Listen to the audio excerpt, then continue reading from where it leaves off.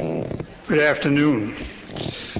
Welcome to you all. This is the fifth in a series of 6 lectures. The overall title is Frontiers of Knowledge, and they are jointly sponsored by the Public Lectures Committee of the University and the Graduate School, which is celebrating its centennial year this year. This series has brought back to campus some of the very distinguished graduates of the school, representing many different fields of inquiry, and we think it has been a wonderful opportunity to showcase the range of work done in our various programs of study. After the lecture, and there will be questions, opportunity for questions at that point, there will be a reception for our speaker in Frist Campus Center on the lower level. If you follow people leaving this room, I think you'll find your way readily. And I should say that the final lecture in this series will be given in April by Professor Lester Little, who is head of the American Academy in Rome. Once again, let me welcome all of you to this series, and may I ask Professor Ben Bernanke to introduce our speaker. Ben.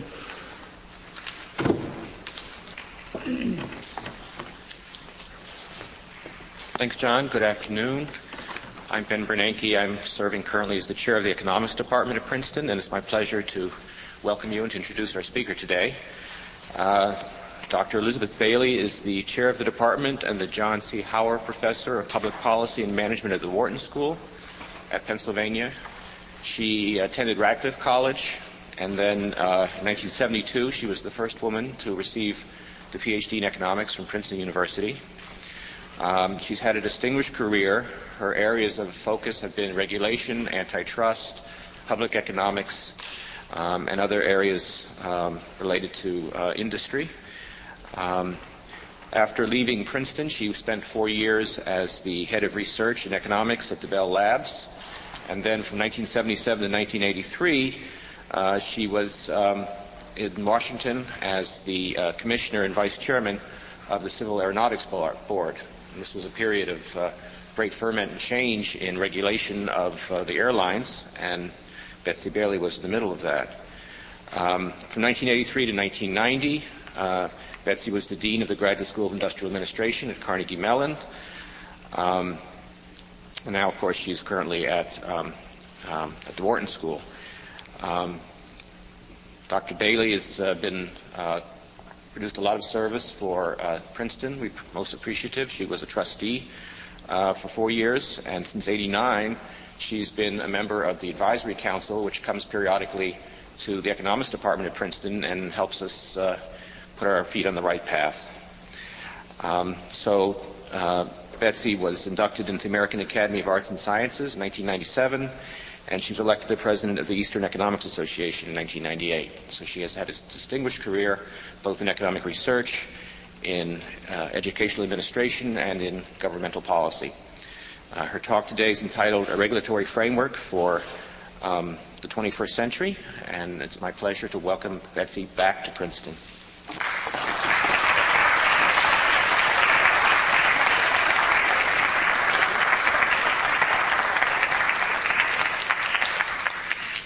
Thank you, Ben. And I'm just really happy to be here today and honored to have President Shapiro here, as well as I have a lot of my family here, a lot of my former professors here, and a lot of colleagues and friends. So this is an honor for me, and one that I'm looking forward to. So just to get started on the 21st century mode, when I went to Wharton, I only used chalk. And then I would have some of my students come up and give presentations in class, and they all used PowerPoint. And so they shamed me into it. And with my colleague Chris Maxwell, who's here today, this is my first year in the 21st century actually using PowerPoint at school, and also then today. So that's our first little 21st century move. I'm going to start here talking about why you need government, because, and the reason that you do is that to have markets function well, you really need a stable and fair set of rules of the game. And the kinds of rules that there's policies and laws to protect competition in the antitrust area. There's regulation when markets don't work very well. In particular, today, I'm going to be talking about economic regulation, which tries to address monopoly problems, and I'm going to talk about social regulation that addresses externalities and public goods problems, and I'll describe what kinds of problems those are. There are other kinds of regulation, disclosure regulation, largely in financial kinds of markets, but we'll talk a little about it today, and also, of course, a judicial system to enforce rights in our courts. The reason that I'm picking the two in the, sort of highlighted in yellow to talk about today is because I thought for a centennial that what we ought to do is to take ideas from the 20th century. There were ideas in economics that I feel have had a lot of practical implications as we're moving into the 21st century. And I picked two, one in the area of monopoly regulation and one in the area of social regulation. And the contestable markets concept is the one that I picked. And that's a Princeton concept, or Princeton/Bell Labs /NYU. The group of us were all working on it in the late 70s. And it's been used and adopted very heavily in the deregulation movement in this country and in the privatization movement in the rest of the world. And what's interesting is it isn't so much economists who've picked it up as it is people from the World Bank and practical regulators all around the world. The second concept, the Kosian concept, is a Chicago concept, boo. But you just couldn't have it too much. I will bring up, as I'm going through this, where some of these things originated. But he actually won a Nobel Prize for his concept, and a lot of it has to do with designing social regulations in ways that minimize transactions costs and that involve cooperation with industry. So instead of a sort of a we they, it's a pulling together kind of a notion, the way it's been working out. I'm going to start with the contestable markets and talk about economic regulatory policy and go a little bit into the background. The earliest form or motivation for regulatory policy was the idea of forging markets in this country, being able to have a railroad go from coast to coast, basically opening up the whole western part of our economy. The role that the government had at the time was basically giving rights of way for railroads, giving land for some of these things to be built. And, the exciting thing was that happened. You got all that expansion, sometimes an over-expansion, but the con of it was that there came about a lot of trusts and robber barons and so forth toward the end of the 19th century, which led to a lot of populist concerns, and they led to the beginnings of the antitrust laws in 1890 and to the establishment of the first regulatory agency in 1887. If you kind of move from the 1800s to the 1900s, the concern was somewhat different. It was focused also on infrastructure, making sure that telecommunications and transportation were available throughout the country, but the emphasis was much more on ensuring equity and fairness. There was a hope that you could really have universal service for everybody, but that nobody would be paying too differently from anybody else. And in order to accomplish this, there were a lot of kind of deals made in which there was a trade-off in which you would grant one company often a monopoly, and then what you would do is regulate price and service in various ways. The exciting aspect of this period is that we did succeed in developing these markets and in getting these kinds of services available everywhere. And at reasonable rates. And then by the time we got into the late 1900s, 1975 and onward, What you were more concerned with for mature markets was basically some kind of deregulation to ensure efficiency. And I'll talk about some of the inefficiencies that happened in the developing market period as we come up. But as I kind of go along in this talk, on the forging markets, we're going to use the railroad as an example. Then, as we hit the developing markets, I'm going to talk about sort of 100 years of telephone policy. And then, for the more modern era, I'm going to do airplanes, which, of course, I have to do that since for my own background. And if you take a look at this little thing, I had this way at Wharton where I could point to that and you could hear the airplane take off. But alas, it doesn't work here. I tried it. But I've been told that if they had just known, they would have loaded yet one more thing for me so that you could have gotten the proper roar, whatever. So that kind of gives you the flavor. If you kind of look at, back at this origins of economic regulation in this Supreme Court decision of 1877, basically the nature of what was happening actually originated, I guess, can be traced back to the English monarchy in the 1100s, where people were granted rights of way through private property to stage lines, and in return, basically the government retained the authority to regulate services and prices. And this is kind of what happened here in this country. The idea was that railroads, warehouses, grain elevators were basically clothed with the public interest and could be supervised by government. And eventually that supervision moved up from the state level up to the federal level. What is interesting about this, which was sort of the beginnings of the regulation of railroads, is I have a friend who likes to do antiques, and they picked up a book from 1913 that had real, parchment paper, kind of a feel to it, that listed every stock and bond in the United States at that time. And of 240 pages of stocks and bonds, 170 pages had to do with railroads. So if you think of it, the railroads were sort of the dot-coms at the beginning of the coming into the beginning of the 20th century. If you look over the course of the century to sort of see what kinds of regulation and reform were taking place, what's interesting is that you get a sense of a sort of a wave. That's why we sort of drew these a little bit like a wave. But what's interesting is if you go through every one of these industries, what you would find is, in this case, it was around the time of the Great Depression, people had lost confidence in the marketplace, and what they were looking for was to have that markets had sort of failed from their perspective, and they were looking for the government to do a better job for them.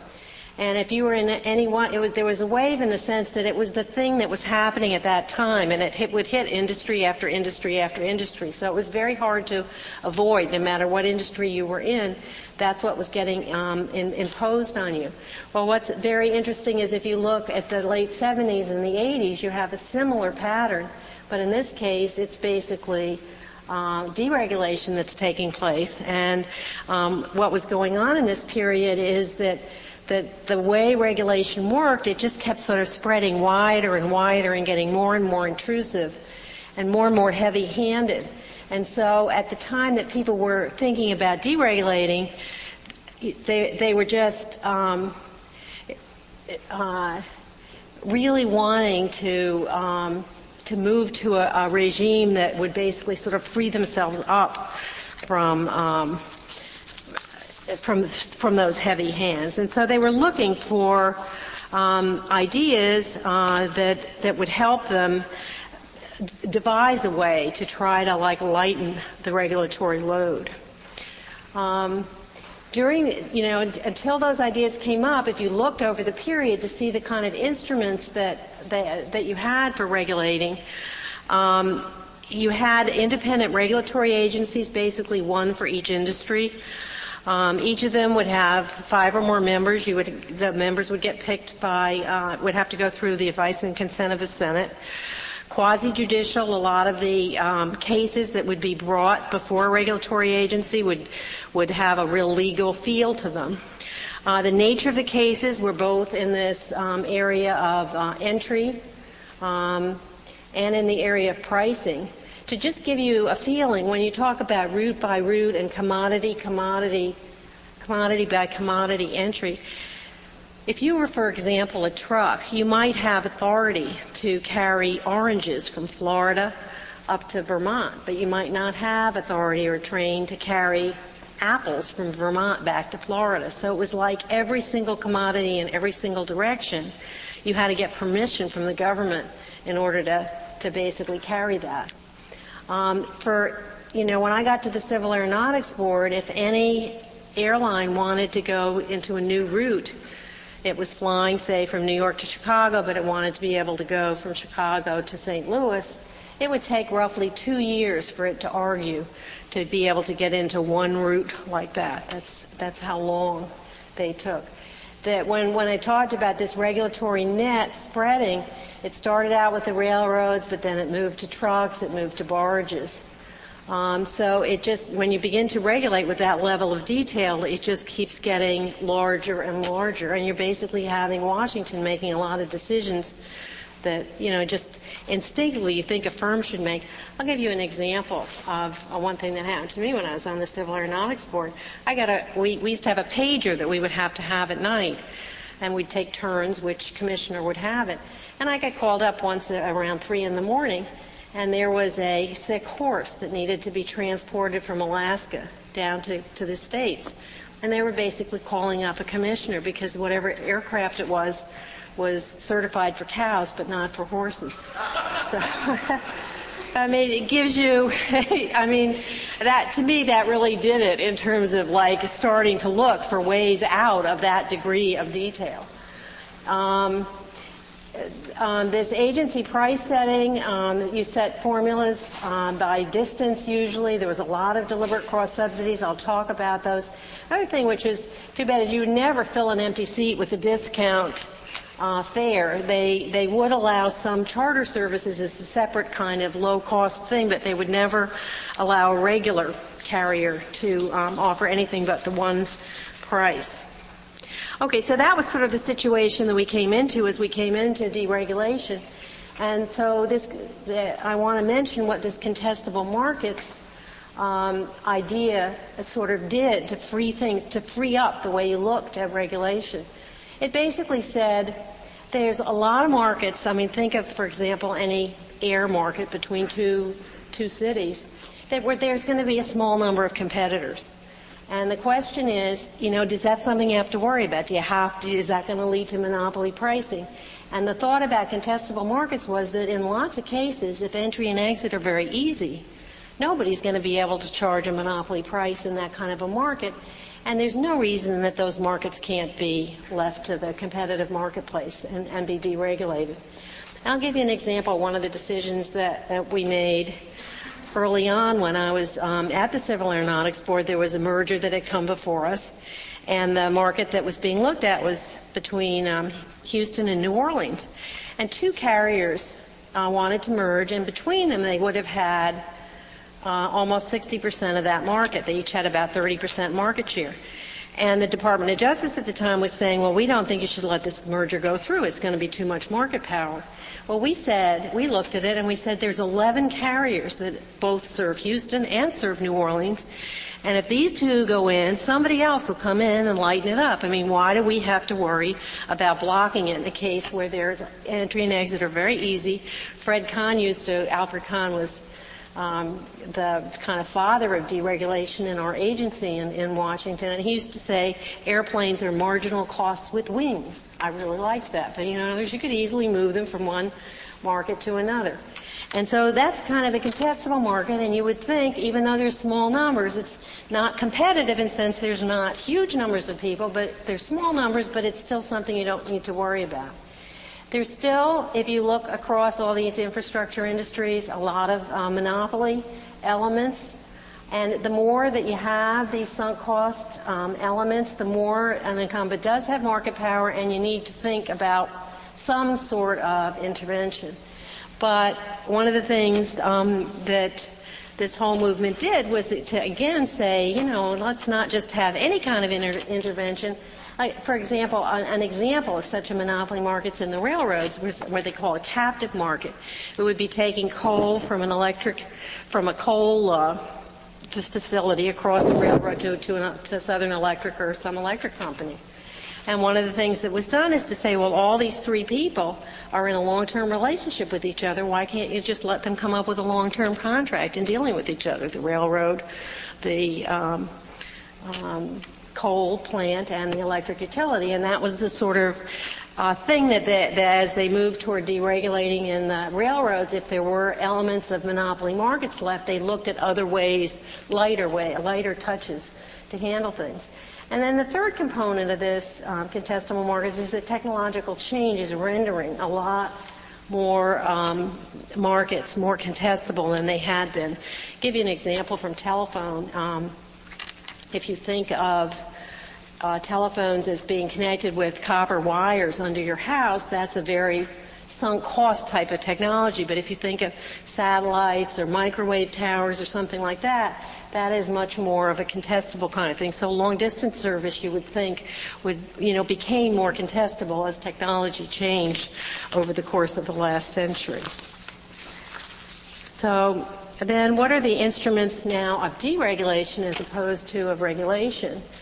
And I keep putting all these little sources up here. You should see the last source was Will Baumol, who was my thesis advisor here, and Bobby Willett, who's in the audience today, and a friend of ours, John Panzer. This one I put down because while they thought of many of the grand ideas, I was the one that implemented a lot of them. So I was down there in Washington and ahead of anybody else in Washington and kind of knowing what was going on in academia.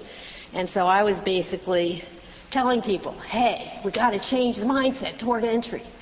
You need a pool of actual or potential entrants. So this idea of having it be so tough to have anybody get in is not the right way to do it. We want to remove entry restrictions as fast as possible and so forth. So like one of the ideas that we would have is, instead of just waiting for somebody to ask us to open one route of entry, we would say at that time Newark Airport here was very underutilized compared to LaGuardia and Kennedy. No longer true, but at that time it was. So we basically said, show us a cause why we should not just let anybody who wants to fly to Newark be able to do it. Same kind of thing would go for San Jose Airport in California, Midway Airport in Chicago, and so forth. So we basically took a whole set of underutilized airports and just said, we're just going to completely open entry to those, Baltimore around the Washington region and so forth. So that would be an idea that or an implementation that reflects this change mindset toward entry. Then the second thing is on pricing freedoms, we were willing to do discounts immediately. We would say, okay, you can take up to 35% of your seats and sell them at a discount if you would wish. We didn't mandate it, but we allowed them to do it. And what most carriers did was to basically have the cheaper seats be on the off-peak times. In other words, it wouldn't be Friday night or Monday morning that you would get the cheap seats. It would be over the weekend or midweek or whatever. The other thing is we did not grant pricing flexibility upward. In other words, let people increase prices only after 2 years after we had completely and fully opened entry. Because if you have restrictions on capacity, prices are apt to shoot up. One of the things I'm going to do, I'm going to give you some success stories, but then I'm going to give you a massive failure of today, namely the California case. So I just this is a setup that you must keep in mind when I get to what's happening with California right now. Okay, and then, the third thing was that when you sunset or reduced agency functions, you would tend to do it with a transition period. In the case of the Civil Aeronautics Board, it was 6 years. It's being a lot longer in both the railroad case and the telephone case. But there is a notion, at least, of moving in a direction that you commit to as opposed to doing something on the instant. I mentioned the new sites of oversight and some degree of transferring merger authority. I don't think that's really important. So now I'm going to sort of go through with the railroad same symbol. You see this? Oh, I love it. I tell you, I'm a kid. What's interesting about these charts is the ones that I did. I always do them on the left because I'm left-handed, but the other ones that other people are developing in school, they tend to be on the right if they're developed by right-handed people. So it was just pointed out to me the other day that I came up with a bunch of last-minute charts for this, and every single one of them has all these left-handed things. Anyway, so this railroads, we talked about this Interstate Commerce Commission in 1887, regulating these rail rates. We talked about expanding to all these other things. The ICC used to have telephones and airlines in them too. I mean, anything that looked like transportation or communications was in the Interstate Commerce Commission. It wasn't until the 30s that they basically took this is the FCC stands for Federal Communications Commission, and this is Civil Aeronautics Board. So those were moved to their own agencies in the 30s. The Staggers Act that partially deregulated rail happened in 1980, and it sunset this Interstate Commerce Commission, but it created a new littler one called the Surface Transportation Board. This is a story, not such a good story about industry, but there was a man named Drew Lewis who was the head of the Union Pacific Railroad and had been a Secretary of Transportation, so he'd been doing what they call a revolving door a lot. But he wanted to have a big merger of himself with another Western railroad, had a lot of overlap. And he didn't think that if you completely sunset this ICC, he didn't think he'd get permission to do it from the Justice Department. So what he did instead was created this thing, which he had a lot of influence over, so that he could get that merger that he wanted.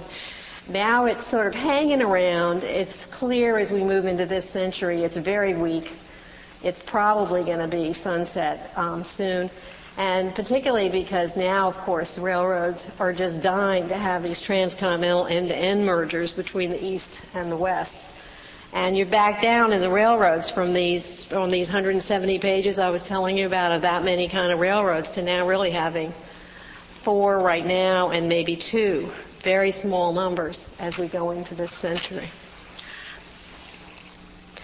Telephone. The big important compromise was one that was done by Theodore Vail, who was the head of AT&T in the early 1900s. And, the trade that he basically made, he said, give me a monopoly in long distance, and then I'll agree to have you, the government, be able to control prices in both long distance and local service. So he basically talked Congress into making this kind of deal. And what was attractive to Congress about it was that at that time, most of the telephone services just had more of a local feel, and they liked the idea of, again, moving it across, getting universal service as fast as possible, and they thought it would be much more likely to happen if AT&T made that commitment than if there was competition. So they were not...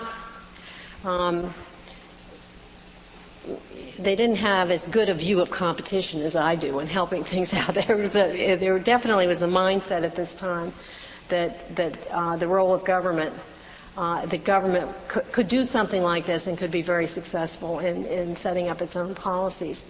If you look at the time when the competition began to open up, the very earliest dates were in '69, which was, I think, the court system permitting MCI in some long-distance markets. And then the big event in 1984 was the divestiture of the local belt operating companies and having 3 people basically compete in long distance. Still, the Telecommunications Act in '96 was trying to give some further relief. There is still a very long way to go. And there's going to be a lot of things happening, not just in telephone, but the intersection between telephone and the internet and cable and so forth. As we move into this century, this is going to be a huge area. It isn't one that is as settled as in the transportation area. Airlines, from the 20th to the 21st century, one of the things that was very interesting is that when you have government do things, they did not allow a single new carrier to come into the industry in the whole 40 years that they regulated between 1938 and 1978. Agency completely was like a cartel in setting prices. And what was very interesting about how airline deregulation came about is that it actually started, I love this story, this FedEx experiment.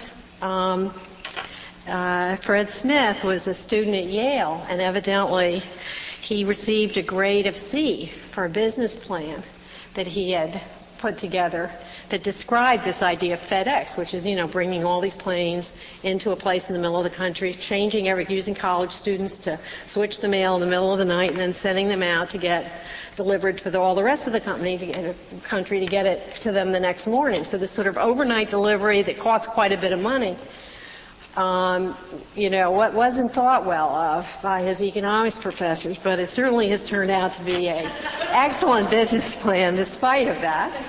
But you see, they were Yale, they weren't here. What can I say? If it had been Princeton, I'm sure that someone would have noticed the practicality of this.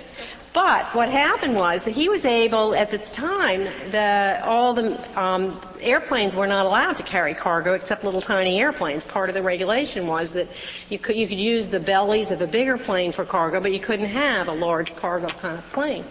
So this was a whole new idea that you could actually use big planes to fill the whole plane with cargo and basically do it. But nobody fought him about it, and so he basically got a little act of deregulation done in Congress just on this one little cargo idea that people didn't have to get every single route done. You could, if you wanted to do this, anybody could come in and do it in this cargo area.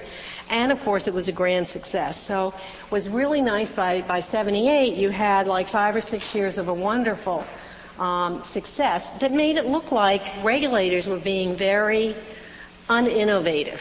So new things were out there ready to happen, and it just wasn't happening because of the way bureaucrats thought.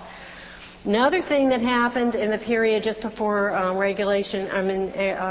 deregulation were that within the states of California and Texas, those states allowed carriers, Southwest in Texas and Pacific Southwest in California, to fly without any price or entry regulation within their state line. It was a felony to cross the state line into any other state. But within the state, you could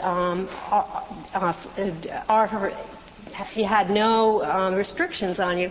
And what ended up happening was that they ended up charging fares that were about half as high, for example, between San Francisco and Los Angeles as you would have to pay between, say, Boston and Washington.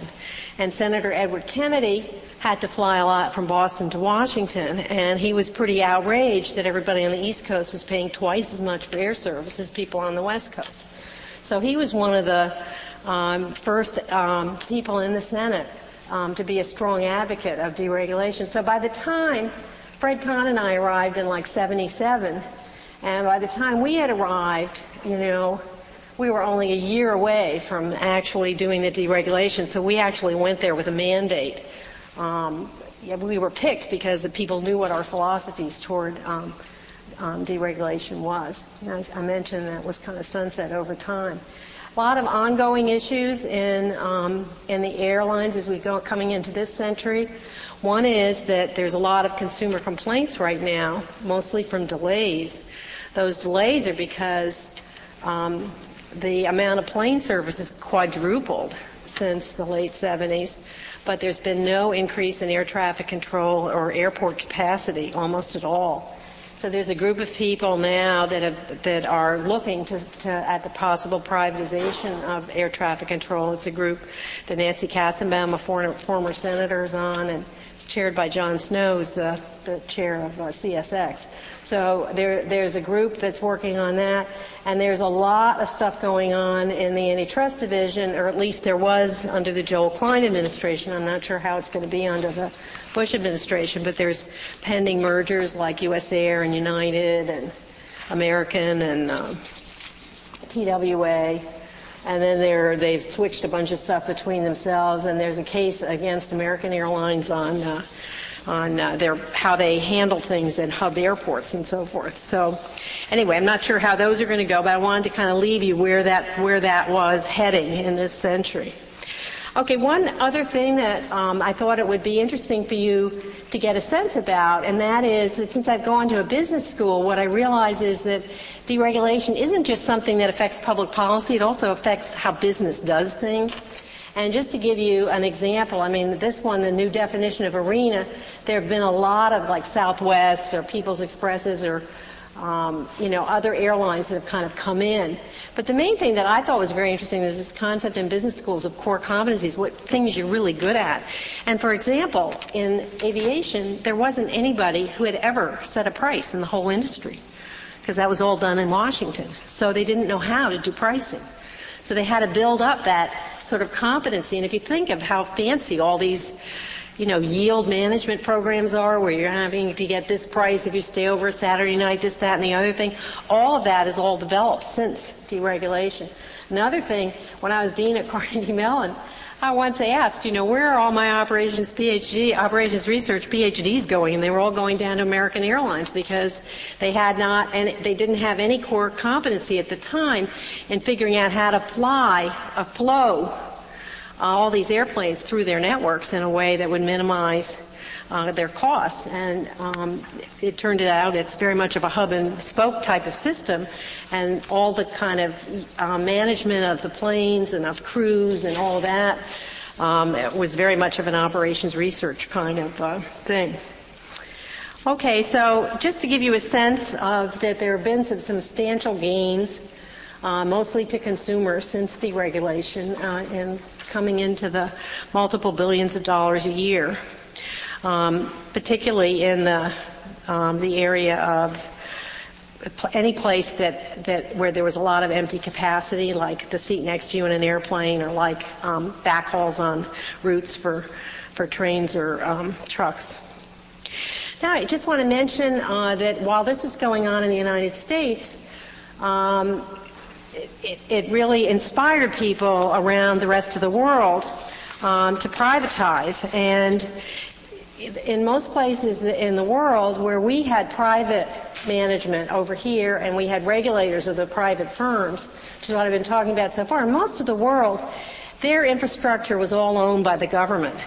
And so it started with Margaret Thatcher's government in the UK, began to basically privatize its telephone, its railroads, and so forth, gas, and move more toward a system like this, where as soon as they actually put them out to auction and out to bids to privatize a lot of them. I think they got like $95 billion or something so far in the UK from that. But then they would create an office of telephone or off gas, off whatever, to oversee the newly privatized entities.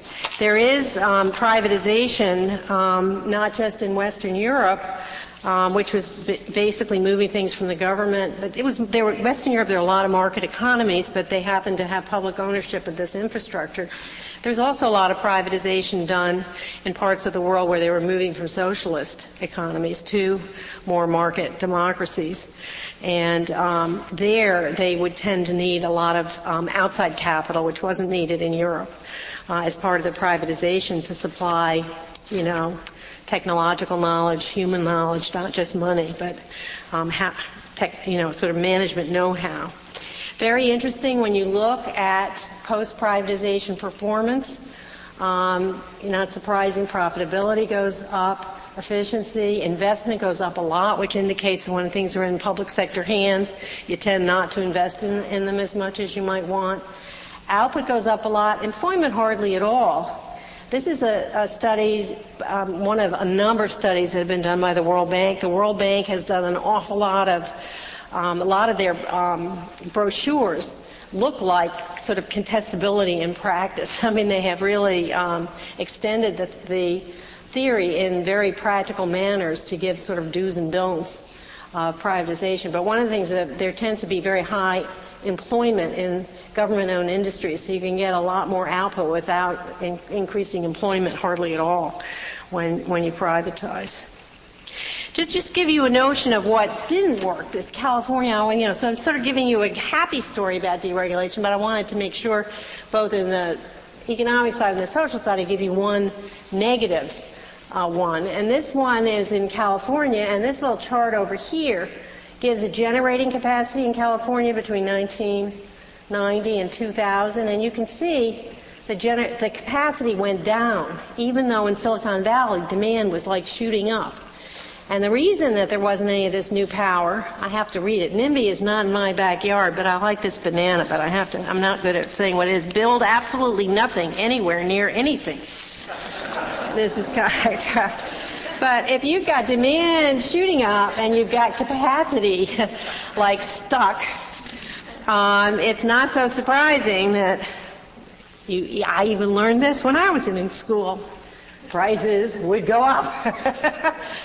And what happened in this, it was botched entry deregulation because they weren't allowing any entry. But you see, I couldn't even call it deregulation. I had to put it in quotes. So, because it really isn't. Because here's what they did. Is if you're deregulating, you free up entry. So you free up letting people come in. They basically haven't. Not only have they freed it up, they've made it impossible for anybody to come in. And then what you do is, you only do things with prices afterwards. Here, and you definitely should, as soon as entry looks open. But here what they did is they freed prices on the wholesale market. So utilities were having to pay these huge prices. They were forced to buy in a spot market. They weren't allowed to do any long-term contract. Can you imagine if a Las Vegas hotel was told you can't sell any block space ahead of time? You got to do it all at the last minute. So, and then what they did is they froze retail prices to consumers. So consumers don't have any incentive to cut power use. So the prices to consumers were down here. The prices the utilities paying are up here, and there's a lot of bankruptcies and crises there. You can see, you would think that anybody knowing much about economics would have taken care of that in a better way. And in fact, the whole of Stanford and Berkeley are all out there working on this issue. It's a political kind of thing. I'm just going to move toward the second idea that I wanted to discuss today, which is this Coasean concept, and start with this idea of a public good. A lighthouse was sort of the traditional thing that economists would say is a public good. If you had a boat coming along and it was showing you a light to prevent you from going into the rocks, any boat that was in the neighborhood would see the light. You couldn't exclude anybody.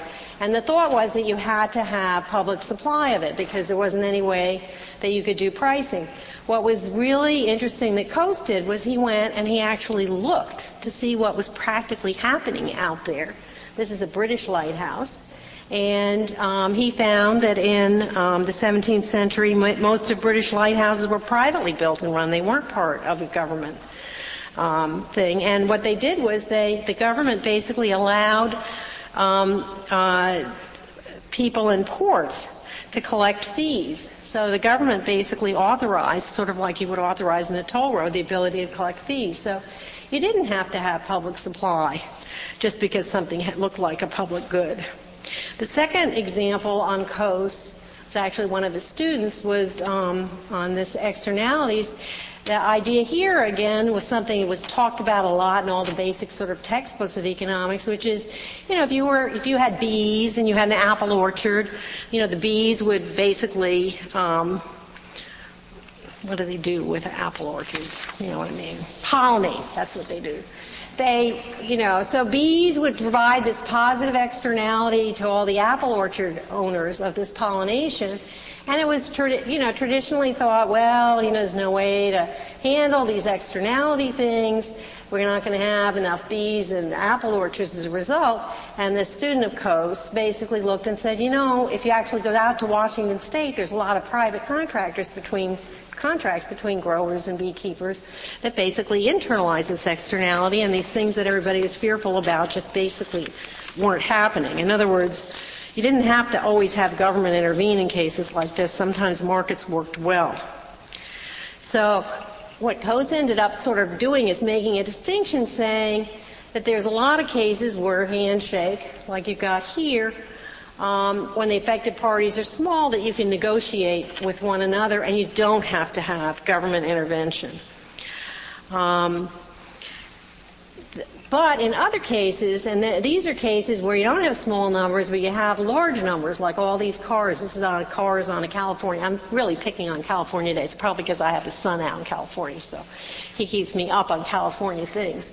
But, just enormous traffic jams and pollution and stuff. In a case like that, if it's creating major smog days, here's look at basin days in 76.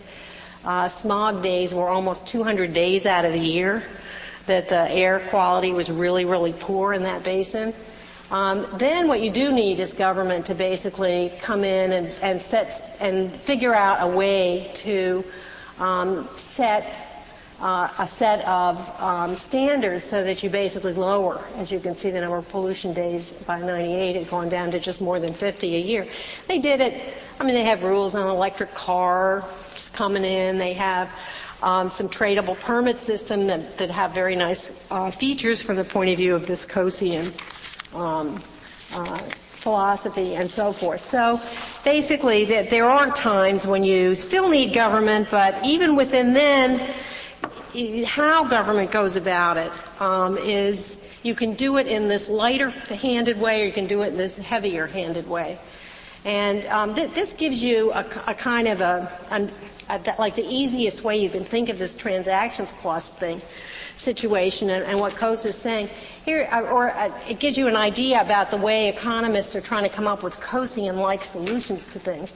Here's a situation where you have a house that builds a swimming pool, and one possibility is it puts a big no trespassing sign up. And then if these other houses have kids with parents with little children, and they come over, it's sort of like they're at fault because there's this no trespassing sign. So what everybody has to do in all these other houses is build a fence around them to try to protect their children. Well, basically, Coase would say that's not a very efficient solution because you've got all these transactions costs here. So instead of sort of having these people be at fault, what you should do is basically say to the swimming pool owner, you got some liability here, so anybody gets hurt, it's going to be on your thing. So you sort of assign the right to the people that have the children to basically sue if anybody gets hurt. And so then what you're doing is you're giving this guy the incentive to build a fence. And what you can see is building the one fence is a lot cheaper than building a whole bunch of fences. So this is sort of the way that the practical people who picked up on the Coase things were also people that tended to come from law more than they came from economics. Calabrese was dean of the Yale Law School. Steve Breyer was a professor at the Harvard Law School. He's now on the Supreme Court. And they basically spent another 10 or 15 years developing all these same practical kinds of principles in this Coasian area where you would use things like benefit cost analysis and this business of assigning entitlements based on knowledgeable choices about transactions costs. That's kind of the swimming pool case. You make the swimming pool owner build it. The party best able to make benefit cost analysis is usually a business. It might be the polluter, not all the people in the cars. So in practice, most of the burden is placed on producers in this. And I thought I'd give you 2 or 3 examples. I'm not going to give you all the ones that I have because it turns out I'm taking too long to do this talk. But I'm just noticing myself. That one of them is that if sometimes just telling people they have to provide information is enough to get huge reductions in the amount of pollution. So you don't always have to put in huge command and control pollution laws to do it. So this Community Right to Know Act of '86 is definitely an act that figured out a way to lower pollution with very low transactions costs. Highways in the 20th to the 21st centuries is Easy Pass. I put here for my son Jim because it's in purple, and this is his favorite color.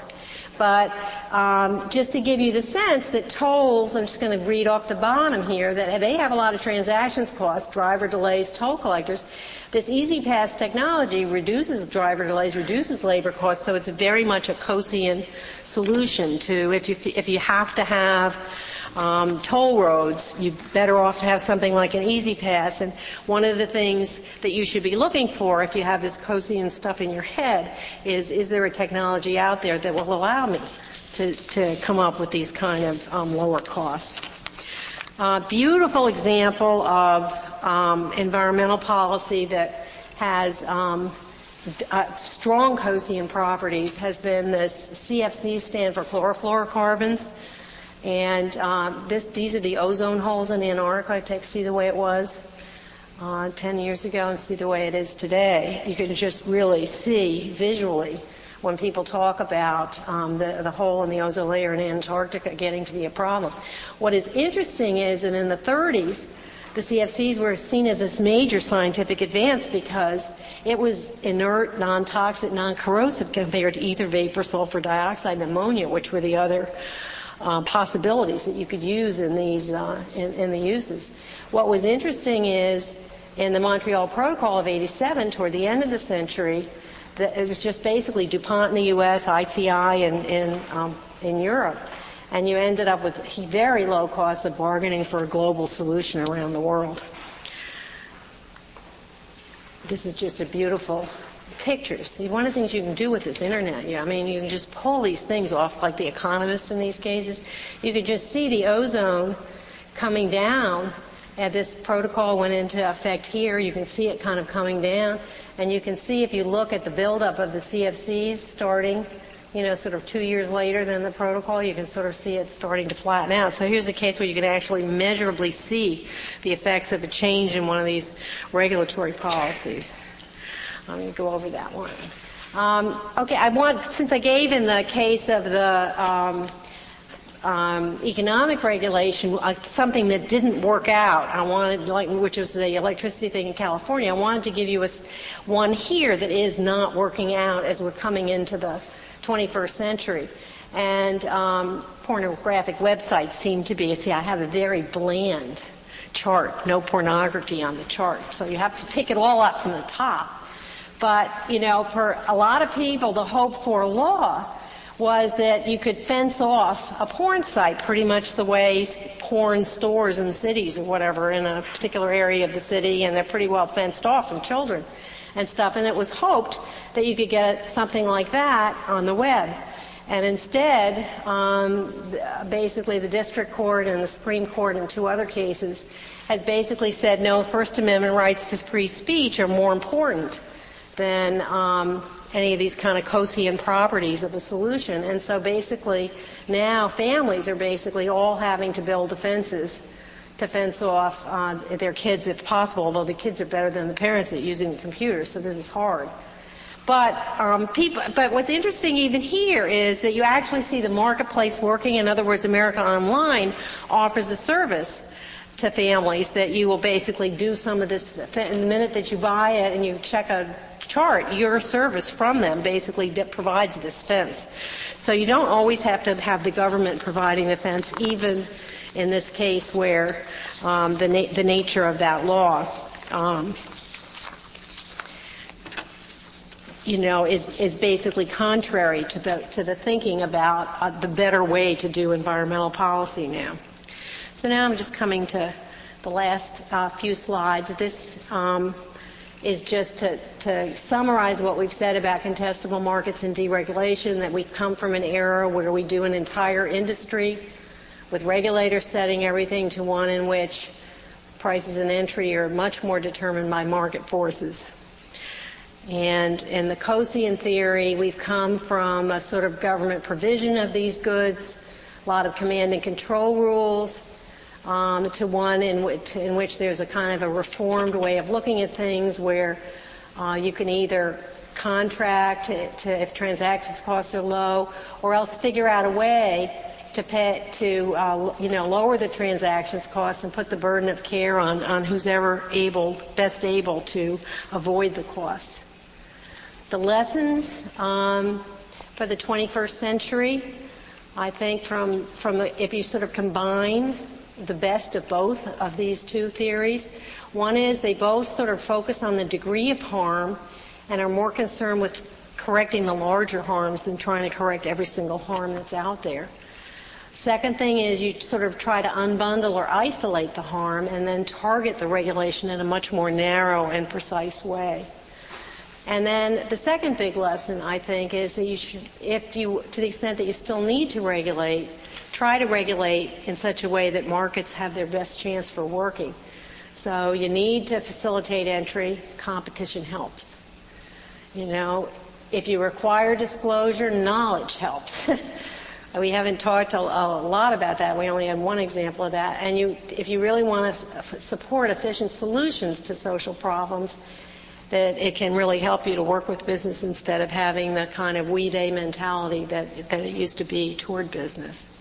So my last chart is just thinking ahead to this future of regulatory policy, and it's a quote from Alfred Kahn, who went to Washington as my boss.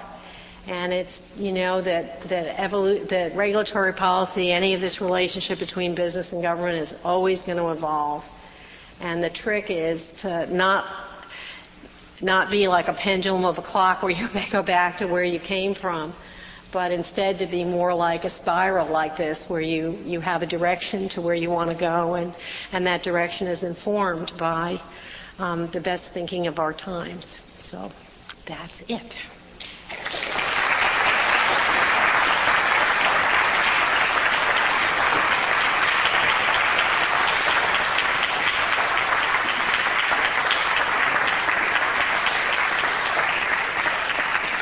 So I'd be glad to take some questions if anybody has any.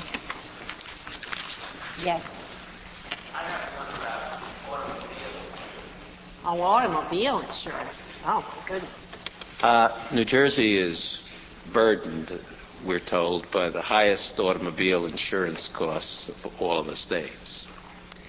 And no one talks about deregulation of insurance as a possible solution.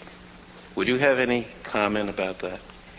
Oh, it's not an area that I know a lot about, but like one sort of Kosian type of an idea that has been floated in Pennsylvania is that people could have a choice between whether they will sue or won't sue, and if they decide not to sue, their insurance rates are lowered by about half than if they wanted to retain the right to sue, so that you can have a sort of a trade-off between, having it's like a no-fault type of a concept where, somebody will just figure out what the damages are, and you get that. See, that comes from the insurance companies, but without all the legal process, basically all those savings are passed on to you.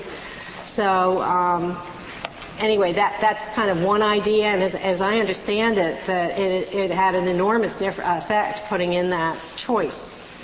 So I think that's very much of an information type of provision solution that can help. Yes.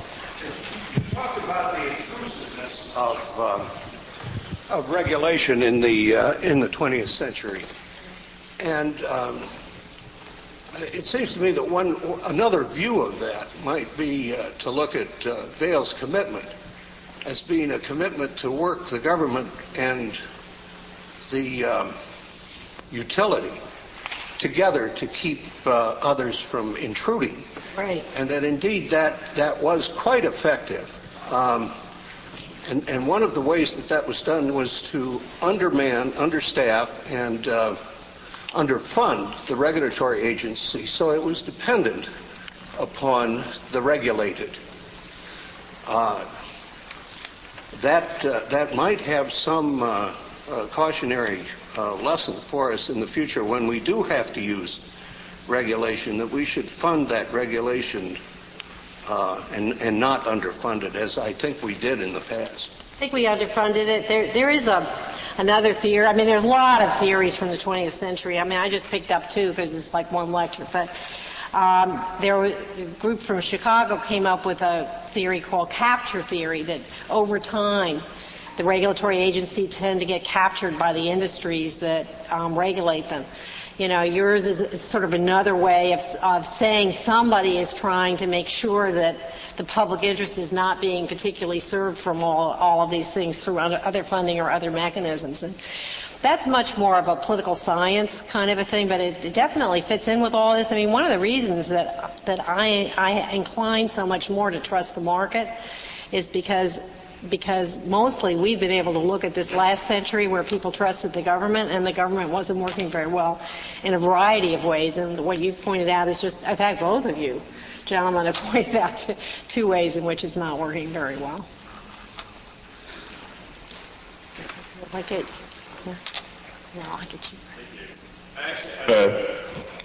Sort of a three-pronged question about the future of regulation of tobacco. I know that one of the many things that's on your very impressive CV is that you're also on the board of Philip Morris. So I was hoping that you might be able to speak a little bit to what you see as the future of the regulation of that industry, how the tobacco industry managed to escape the 20th century with one of the least regulated consumer products in the world, and thirdly, what you see as sort of the interface between the heavy hand of corporate political influence and these discussions of deregulation. Okay, that's a little bit of a complicated question. A whole bunch of stuff. First thing is, I do think that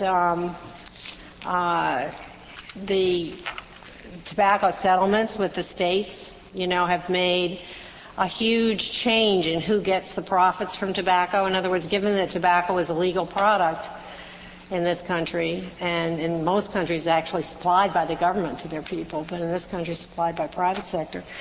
But the profit was coming into the tobacco companies, but as a result of the settlement, a decade ago or whatever, most of that money is now, there is no profits left in tobacco. It's basically flowing through the system to try to help in various health-related things and so forth. So I actually think that in the 20th century, there was a decision made societally about tobacco in which the profits of tobacco were no longer going to be going to industry, but were going to basically flow through to the public sector. So I'm not sure I agree with your comment that it's, that it hasn't had a significant governmental solution imposed upon it in the last century. But I do think, like looking ahead in this century, my perception, but I'm sure you'll feel I'm captured by the company that I'm on the board of. But, when I first went there, as a board member, there was a real we-they mentality. Anybody that wasn't on their side was an anti and so forth. And now they're just much more into a dialogue. They're actually having a dialogue about what are appropriate kinds of regulation. I think they would have liked having a larger settlement, not just with the states, but also with the federal government. So I think I think they are trying, they have things that they call societal alignment, and they now know that they're not very aligned with society. And I think they're consistent with producing the product that they're producing, that there's been a lot of change inside them. And not just, interesting, it's not just with tobacco. They've been doing a lot. Almost every one of their products has got a problem. They produce beer. They produce, like chocolates, coffee. So it's like, it's anything that consumers particularly like, but may not be that good for them. But anyway, I think that they're working a lot in those areas, and I think that the government's also working a lot in those areas. So, yes? I wanted to ask you what your thoughts were about it. It seems after deregulation in some industries, like the airline industry and also in the railroad industry, after deregulation there's a reduction of the number of competitors in the marketplace. And what your thoughts are, whether that's good or bad, or how that can be prevented if it's bad. Yeah. I am sort of in agreement with the way the outgoing Clinton administration antitrust people, Joel Klein, would tend to think that after deregulation you need to be particularly alert in the antitrust area, because particularly in these network industries where there's a value to consumers to have just a few carriers, for example, because you don't want to have to keep changing planes. Different people want to go from one place in the world to another, and they would like to go with the one carrier the whole way. And the only way with a network industry like that is that you can do that is if you have small numbers. But I think then you have to be extremely alert on what ones you do let happen and what ones you don't. Like, I think it would have been much better in the railroad case If there had not been the manipulation that I described and you had 4 Western railroads, 3 Eastern railroads, you could have ended up with 4 railroads, not 2, by having the east-west things take place first. And if it had been done through the Department of Justice, that's what would have happened. And the kinds of things that people are talking about, you can get manipulation of the system in a political way that will prevent the better outcomes from happening. But you're always going to have small numbers whenever you have a network industry because of the convenience to consumers. So then you have to be very careful how you do it. And you want to make it. I mean, what's interesting to me, and I don't fully understand it yet, but there are certain cases around the world where there are only 2 competitors and you know the competition is fierce and you're not worried about it. Think of like Airbus and Boeing. It's only 2 of them. But, they're definitely not in league with each other. They are just fighting to get the next big group of contracts here or there around the world. Fujifilm and Kodak fighting. So there's a lot of cases where there's only 2 and they fight, but then there are other cases where 2 is just too small and they're not. So I think we still need to learn more about how, what it is that allows vibrant competition even with the very small numbers. And I don't think we have that answers to that fully yet, or at least I don't have them in a nice soundbite for you. So, Max, do you want to ask? I have this young man here. I've had a question to ask. Would you like, this is my great nephew. Did you have a question, or did you not? He's shy now. Okay. Grandma has a question, my sister, yes? I think all of us are concerned about what's happening with utilities, and you mentioned what happened in California was the wrong way to go. What do you see as a real possibility for the right way to go? Because I think we're all involved in the future. Well, there is, as you point out, if you live in a big old house like I do here in New Jersey, you're very aware that utility bills have gone up, not just in California, but everywhere in the country. Unfortunately, that's a lot has to do with the OPEC cartel. And there's one thing that you can do with cartels within a country. You can say, hey, I'm not going to allow it. So the Justice Department can say, hey, Archer Daniels Midland, you go to jail, or hey, La Roche Vitamins, you go to jail if you try to be a cartel. But if the cartel is run by governments, there's not a lot that you can do along those lines. So certainly is the case that anybody who, for example, Britain deregulated in the electric utility industry, and they had plenty of excess capacity, and they have had none of they've still had the price increases that spiked because of what was happening in the oil arena last summer, but they're not having any of the kinds of artificial pricing problems that they're having in California. So there's some of these utility pricing problems when you're dealing with any kind of international cartel that one country can't bust up. You're definitely, that's a legitimate one that you're going to have to face. The California thing is just politics. And politics can ruin good theory. And for every one of these, I could have told you, like the whole way the Superfund is totally non-kosher. We've had lots of environmental policies. In fact, Stephen Breyer just last week had to put in a clean air policy that's going to be horrendously expensive. It really upset him, but that's the way Congress wrote him. So you do get politicians getting in the way of thinkers. But what's nice is that in this last century, we had so many good thinkers that were also willing to practice and try to make a difference. And I just hope that in this next century we have the same thing happening with some of the young faces around here. Betsy, one last question. Okay. Oh, yeah. Do you feel, and going back to airlines, do you feel that if the United and U.S. Airways proposed merger and the American and TWA proposed merger are allowed to go through, that this will inevitably lead to so few airlines in the United States that we will have passed the point of problems, and we'll be down to this too few competitors, and we'll have all the negative impacts again? Well, I would, except for one thing, and that one thing is Southwest Airlines. What is so scary to me is the reason we still have as many low fares as we do in this country is that we have one low-fare carrier that's grown from like a half of or 1% of the traffic to about 7% now. And if the merger does what you're fearful of and sets higher prices, then Southwest will grow to 10 or 15 or 20%. Anytime it goes in anywhere, all the nearby airports are basically, cheaper. Or you have to look harder, So if I ask U.S. Air to get me to Portland, Maine, I maybe can't get it from Philadelphia. I can't get a good deal. But if I go to Manchester, New Hampshire, or some other Boston, I can. So, it does make you work harder.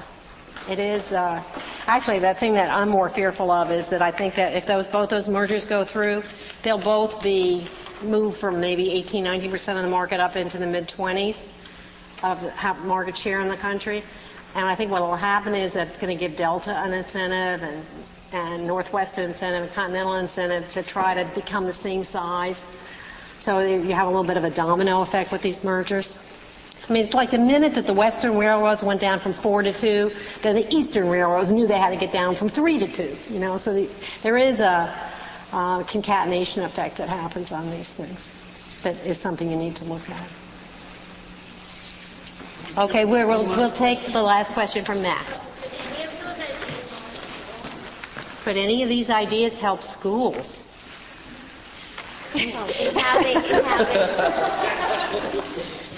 Stumper. This is a stumper. Who here does school policy? There's got to be some terrific Princetonian that.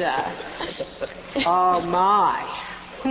Yeah. Okay, Michael. What? There is an ongoing argument about how much competition helps schools. Oh, that's a good one. Yeah. So charter schools. This is their opportunity. Come up with vouchers. Oh, this is true. You see, you would never hear it in your family, or his family is quite democratic. But there is this idea that's coming up under the Bush administration. Well, some of my family. I'm a little on the outlier. But anyway, there are some ideas that people do have for helping schools become better. And I'll talk to you about it.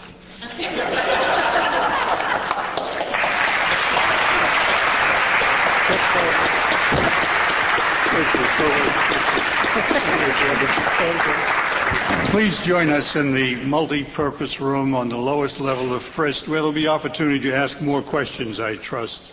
Thank you very, very much. Okay.